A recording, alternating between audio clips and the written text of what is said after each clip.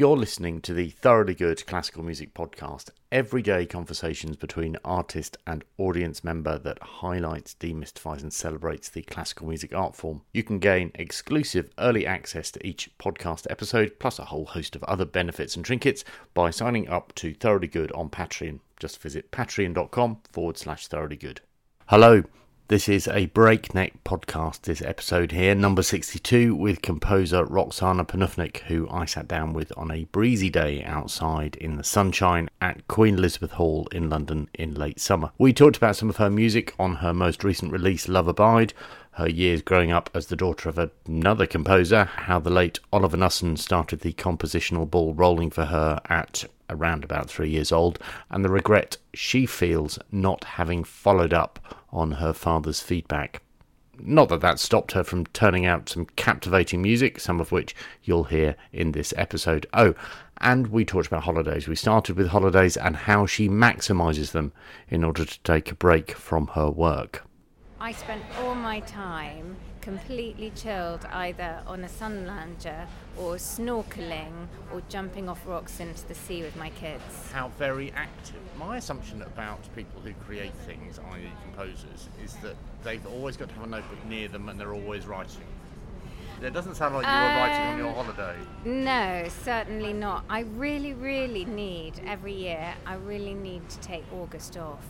And I really need to completely distance myself from all my work and just have a really relaxed time with my children and see lots of silly films and just completely switch off that part of my brain. It really needs to regenerate because I work very intensively while I'm working and I have lots of deadlines.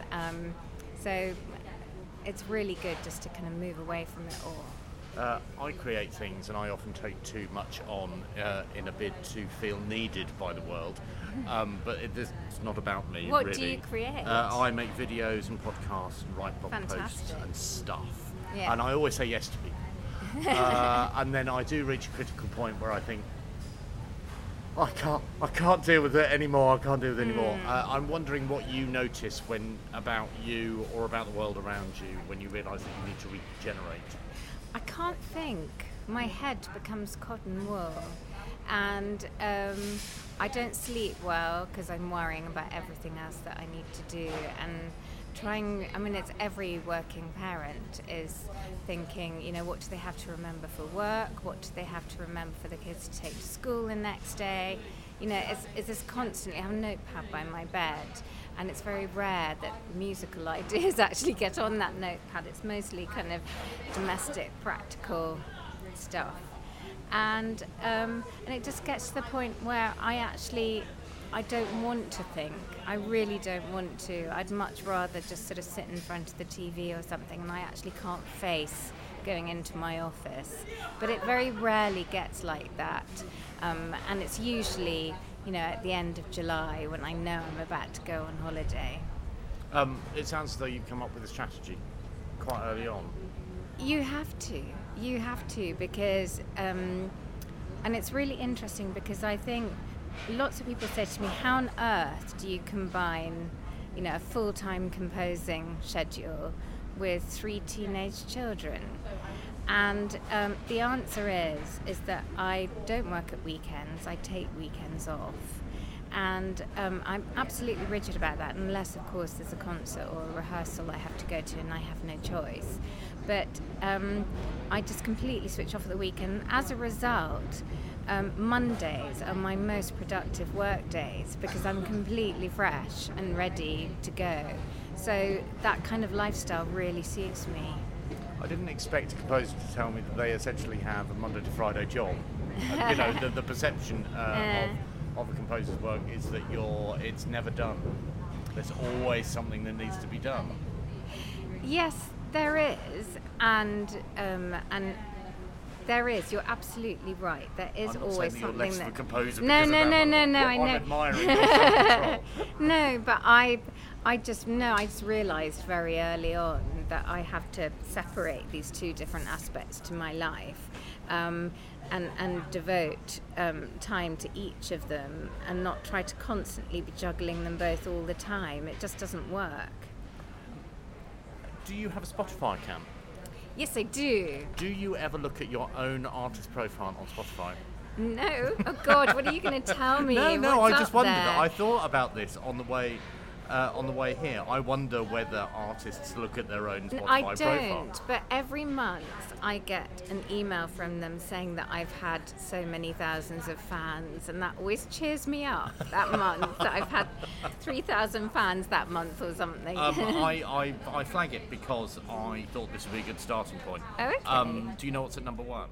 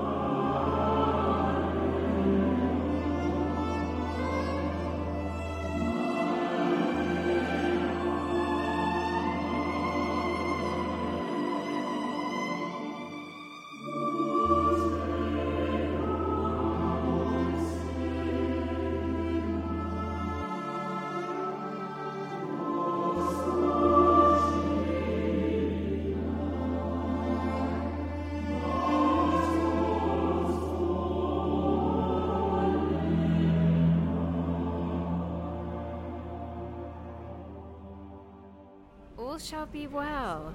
That is so bizarre. I'm so surprised about that. What surprises you about that, please?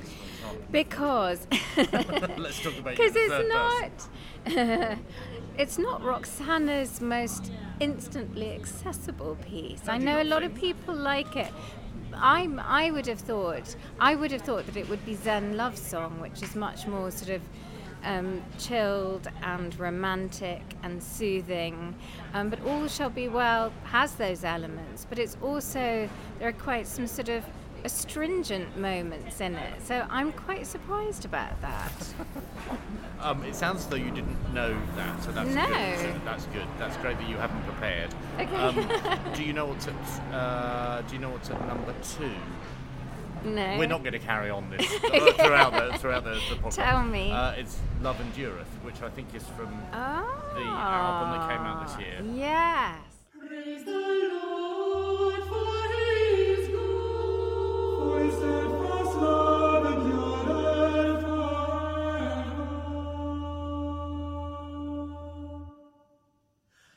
Praise ye the God of God, for His steadfast love endureth forever. Praise ye the Lord of Lords, for His steadfast love endureth forever.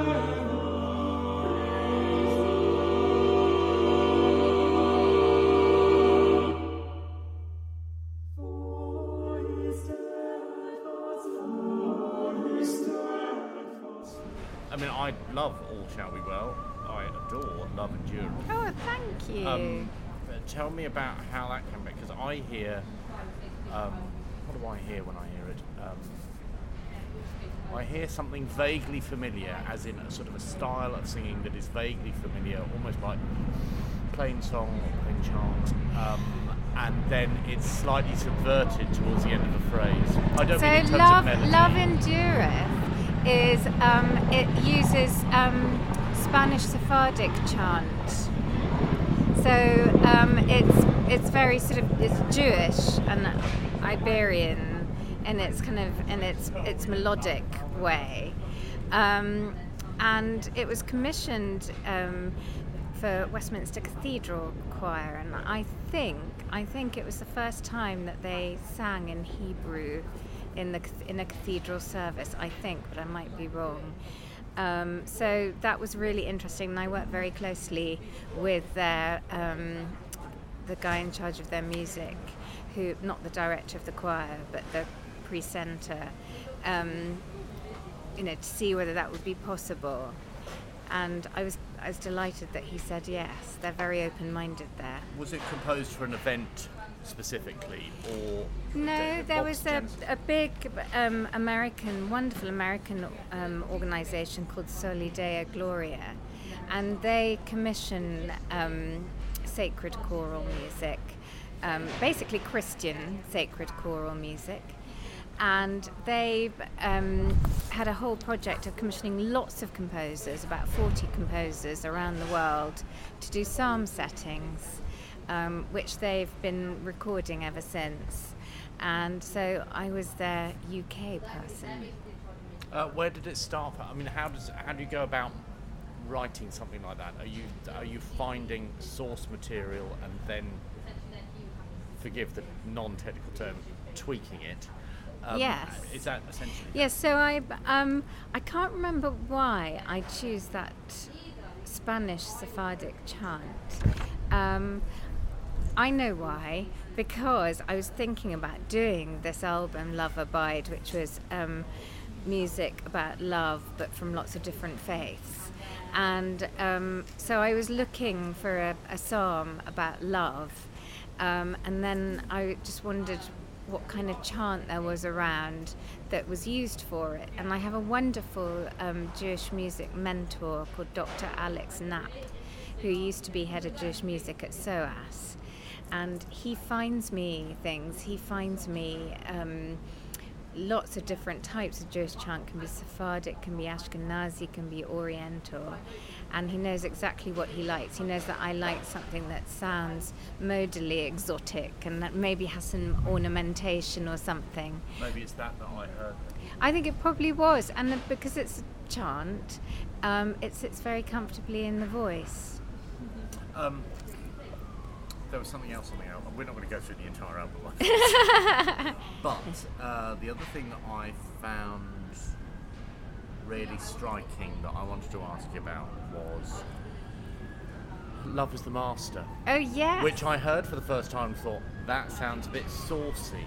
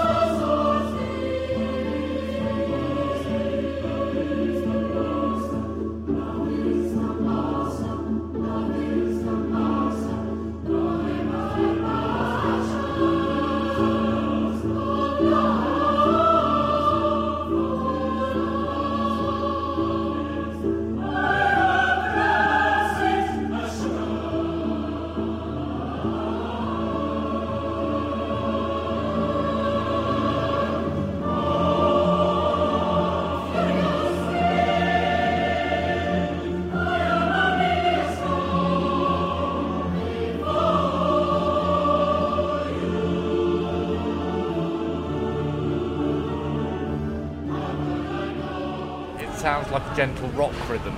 Right, okay, so that's Sufi rhythm. Right, it's a okay. setting Have I been really rude? rude? No, because the Sufis have fantastic rhythm in their devotional music, because you know the whirling dervishes. Yes. And so their music and their devotional music is all about rhythm and dance. So not at all. That's completely natural connection to make. So that material would have originated from what time? You must tell me if I'm asking you things that you're not able to answer. Hundreds of years ago. Okay, so the reason I found it arresting was because it made me think of a rock beat. Yeah. So, and I find that quite. Yeah. There was a tension there when I heard it. That's what I was, yeah. No, rock beats evolved out of all these rhythms from, Africa, Middle East, everywhere. It's they came first. tell me about. Bound to ask you about your family, but tell me about the first sort of connection with composing, because you started composing young. Yes. You improvised. Yes, and, yes. Yeah, when I was 3. When you were 3? Yes, Okay. yes. And the problem was that my ear was far more advanced than any possible kind of ability I might have. And when I was 3, I saw Ida Heindel playing the violin on TV, and I turned around to my mum and I said, "Mummy, I want a violinist with a violin with a stick. I want a violinist. I want a violin with a stick to make it sing." And she thought, "Oh, okay." So she got me this tiny 8-size violin and enrolled me in lessons. But I really didn't want to learn. I didn't want to be playing Twinkle Twinkle Little Star. I wanted to be playing concertos like Ida Heindel. Ambitious. I was really ambitious, and so I used to find an orchestra playing on the radio, and then I would make up my own concertos to them, which I'm sure sounded absolutely hideous, but probably looked wonderful. But very stubbornly pretended to go to sleep on the way to my violin lessons, so I wouldn't have to do Twinkle Twinkle Little Star, and I was just so deeply asleep my mother couldn't wake me for my lessons. And so yes, that's how it all started. When did your mother realise what your game was? It took a few years, because then we sort years? of we stopped the violin because it was clear that I was not going to progress on she that. was always asleep. Yes, because I was always asleep for my lessons. And then I decided I wanted to play the piano. And again, I wasn't interested in learning to read anybody else's music. I just wanted to make up my own. And I used to drive my poor piano teacher mad with, she would say, "Now try this and let's do this." And I would go, "Can I just play you this?" And that sort of could only go on for a limited time as well. And eventually, when I was 9, I took up the flute. And I did actually start to fall in love with all the late French romantic stuff like Ravel and Fauré and Poulenc. And so I did start to learn to read music then. But it wasn't until I was 12 that actually Oliver Nussin, who was a friend of my mum and dad's, came to our house, and I was playing, and he said, "You should write that down." And that's the start, actually, of when I started to really think about composing seriously. So my assumption was that it was your dad's influence. It was Ollie in the first instance. I mean, my dad was always very encouraging, but it was actually Ollie who told me to start writing it down. What do you remember of Ollie then? Because you're not the first person that I've spoken to over the past few months spoken of Ollie. Not a lot, because I was only 12, and we are talking about nearly 40 years ago now. But I remember this big, friendly, lovely man. And what influence did he continue to have? Was he? He just a trigger? didn't. Yeah, no. That was really my last contact with him until a very disastrous audition for the Guildhall when I was 18, and he and a panel of composers were struggling to get me to improvise something on the piano as part of my audition. The whole thing was a complete disaster. But he was very friendly, but it just wasn't to be. Say no. Yes, he did say no. He had to say no, right? Yeah. So that was it, really. And but then I really regret, actually, that I didn't do more composing with my father. And what happened, which is what happens with all parents and all teenage children, is I would play him something that I'd compose, and he would go, "Oh, very good, darling, I really like it, it's wonderful." And then he would make some kind of constructive comment that might mean I might have to change something, and my ears just completely switched off. And I so regret that. I so regret it, because then a few years later he died, and I deeply regret that. Was it that you just weren't open to any kind of feedback? You just wanted his approval? No, well, not from my parents. I mean, who is when they're in their late teens? And quite frankly, and it's so funny because I see this with my own children. So And it's karma now. It's come back, but but they're great. They're much less stubborn than I was. So so I do regret that, but it's interesting because his influence genetically is very much there in my work, and I dream about him a lot, so I do feel that he's still involved. When you say genetically, what do you see? What might we hear? Well, you would hear, in the first instance, our mutual love of simultaneous major-minor harmonies. Nice. Whereas he was quite restrained about it. I'm like all out, doing it all the time. And why is that? What is it that you love about that? Because I think I do hear. know. Right. I don't know. It just is how I feel. Would it be fair to describe that as subversion, not in a technical sense, but subverting expectations? No, I don't think so. It just sounds right at the time of doing it. Really, I find it it sounds satisfying. right to me. I find it satisfying because it's almost like somebody saying to me, you know what, life is really difficult. Yes. You might as well get used to it. That's it's not. Well, also it's like sweet and sour pork, Absolutely. or or salted caramel. Yes, it's a indeed. delicious musical flavour. Yes, which is both wonderful and also evil at the same time. Yeah, I quite think, exactly. Which has completely thrown me. I'm so sorry. I started making you think about food. The thing I definitely wanted to ask you about was that I feel as though I've known of you and of your work for a long, long time. Oh. So what I conclude from that is that your profile as a composer, as a woman composer, has been very strong for all of your career. I don't know whether I'm making that up or whether that's just an assumption.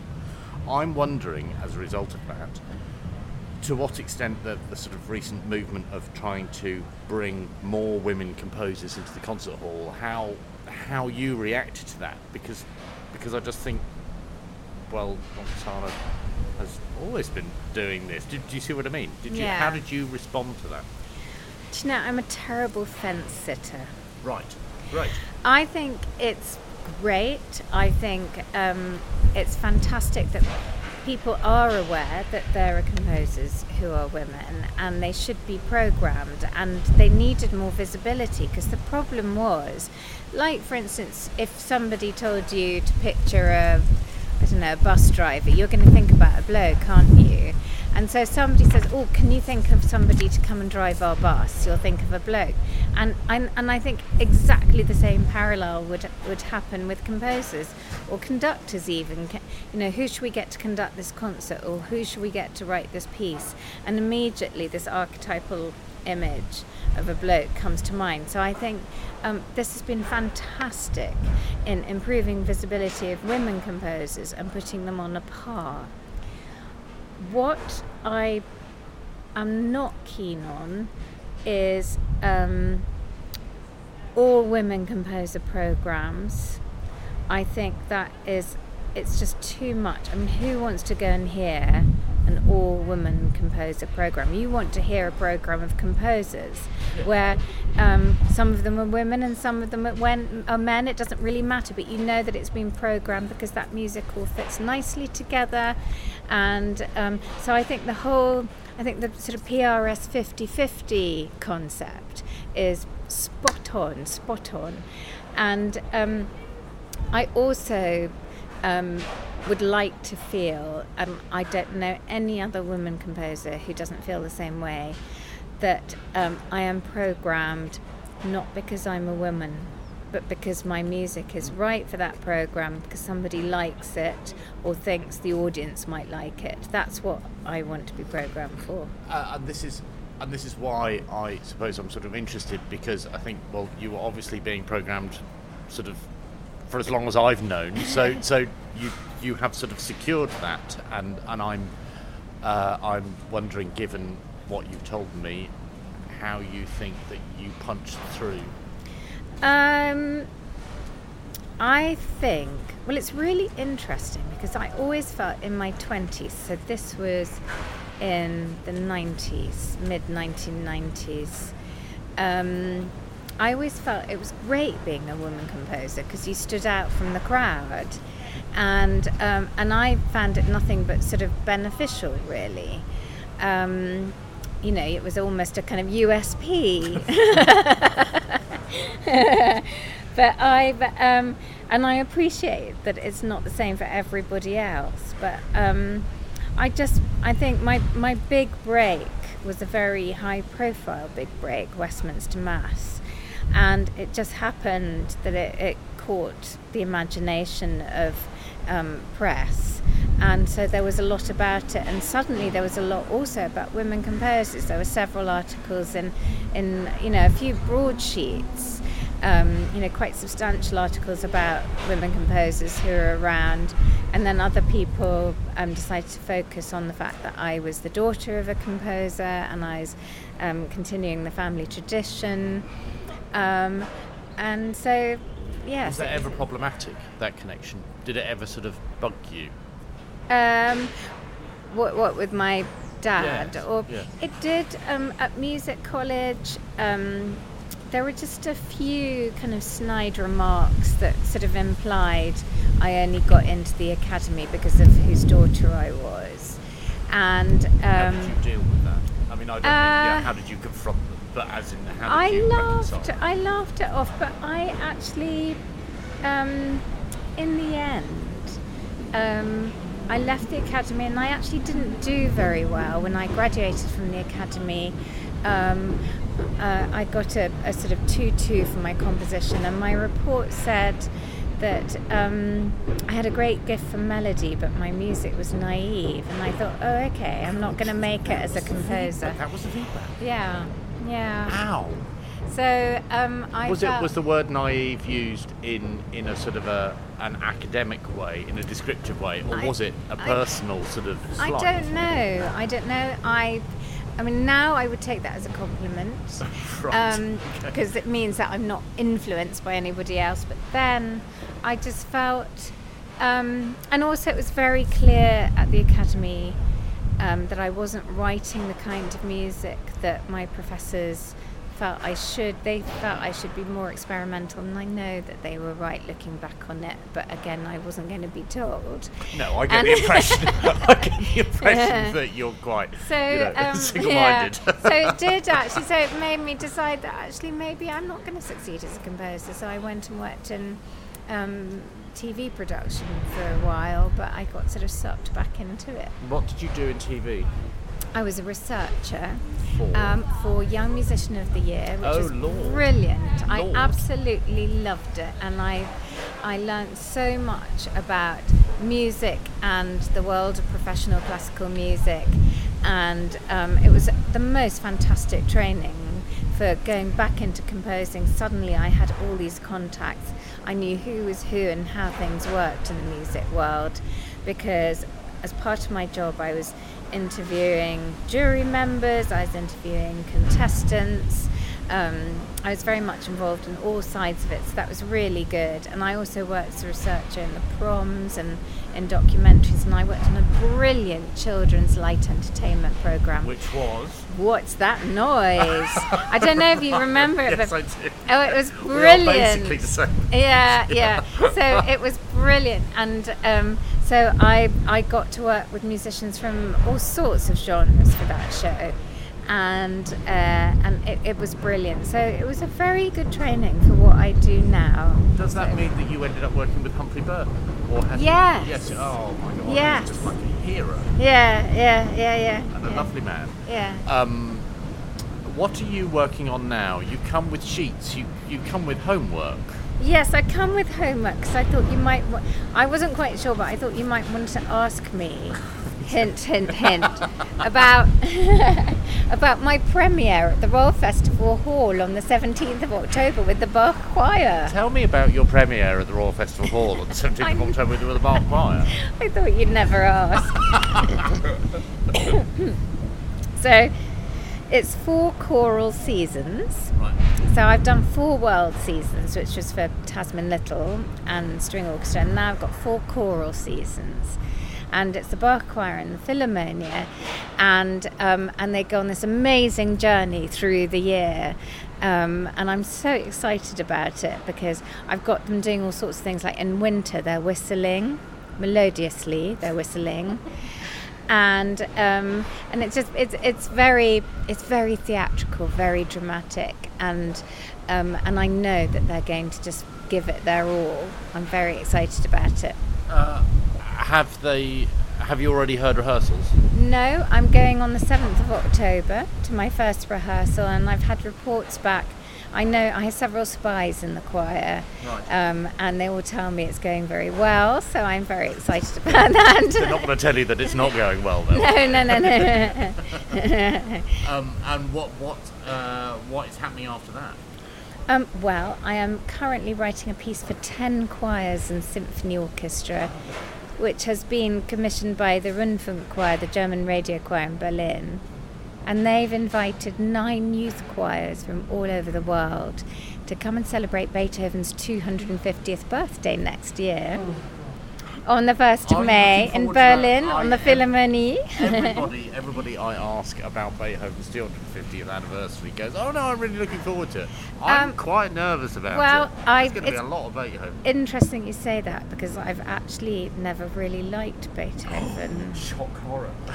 And I've had to kind of go into it because I've got several projects for next year, and I've had to really go into it. And now I've read his autobiography, really? Yeah. And oh, excuse me, I've got to cough. Excuse me. Right. Should you be out? Should you be out? Yes, I should. Okay. It's very good for me to be out. Okay. So you've read his biography. So I've read his biography. I've read 2 biographies actually, and now I can sort of understand where he was coming from, and I love it. How very magnanimous of you. Okay. Yes. And I love bits of it, but I'm still not a Beethoven fan, but I'm feeling very honoured to do this project. And it's 45 minutes. And we have choirs from Brazil, South Africa, Lebanon, Philippines, all coming together. And I've been working with all these different choral directors from all these choirs. And it's very exciting. I finished it in piano score, and I'm now just starting to orchestrate it. But it's really exciting, and it's going to be live on German TV. Wow. And yeah. How do you orchestrate? Do you orchestrate by hand, by computer? I work on Sibelius because I used to play the harp. It was my second study at the Royal Academy of Music. Violin, flute, piano, harp, guitar. Oh God! God, how annoying! But none of them as anyone would want to listen to. Okay, nobody would pay. No. Right. And the harp, the idea of the harp, which my second study at the academy, was that I was going to support myself as an orchestral harpist while I composed. But unfortunately, my hands are too small for the harp, and I got terrible tendon trouble. So writing for long periods is not possible. So I have wonderful Sibelius software. And what I do when I compose is I sketch on manuscript paper first, and then I put it on Sibelius. As in, Sibelius will scan it then? No, I have to input it with a mouse. Right. And but I normally I would write for orchestra, a choir and orchestra piece. I'd write with orchestra first, and then somebody else would do a piano reduction. But because all these choirs have to be able to perform their parts on their own, they all sing together, but when they're on there, they have their little moments on their own, and they're supposed to be able to take that away and have it as their own piece that they can perform with piano any time. So I had to do it that way round, which was it was really hard actually. I found it very limiting because I rely a lot on the orchestra to provide certain atmospheres, and so it was quite hard, but it's done now, and the easy part is left. I wanted just to ask you about Beethoven again. What did you initially resist about Beethoven? Because you might be able to help me, you see. All right. I realise there are exceptions to this, and I'm going to be shot for this, but I find Well, I won't. I find a lot of this harmonic language boring. Right. I much prefer Bach's harmonic language, Okay. and I can't tell you why that is. And that's okay too. That's all. Okay, thank you. We're all okay to have an Okay, opinion thank you. about. Yeah. So that was your resistance. What Yeah. changed when you read the biography? I just understood why his music is, and what a miracle it is, especially given his awful hearing loss and his terrible depressions. And I just think it's so wonderful that something so beautiful and miraculous came out of those really tough times, and I think it's a lesson for us all. Do you happen to know any deaf composers today? No. Why Do is- you? Well, no. I was just thinking. I wondered. You know, he was a deaf composer I and a know- remarkable deaf composer. Yeah. Why wouldn't we have deaf composers now? I don't know, and I know, well, there's Evelyn Glennie, of course, deaf percussionist, and I know a few deaf singers actually, and but I don't know any deaf composers. Some research is needed. They must be out there. Is there anything else that you'd like to tell me that I haven't asked you, please? No. You sound almost exhausted. Thank you. No, I think I'm. Or disinterested. I've told you my all. I've given you all there is to give.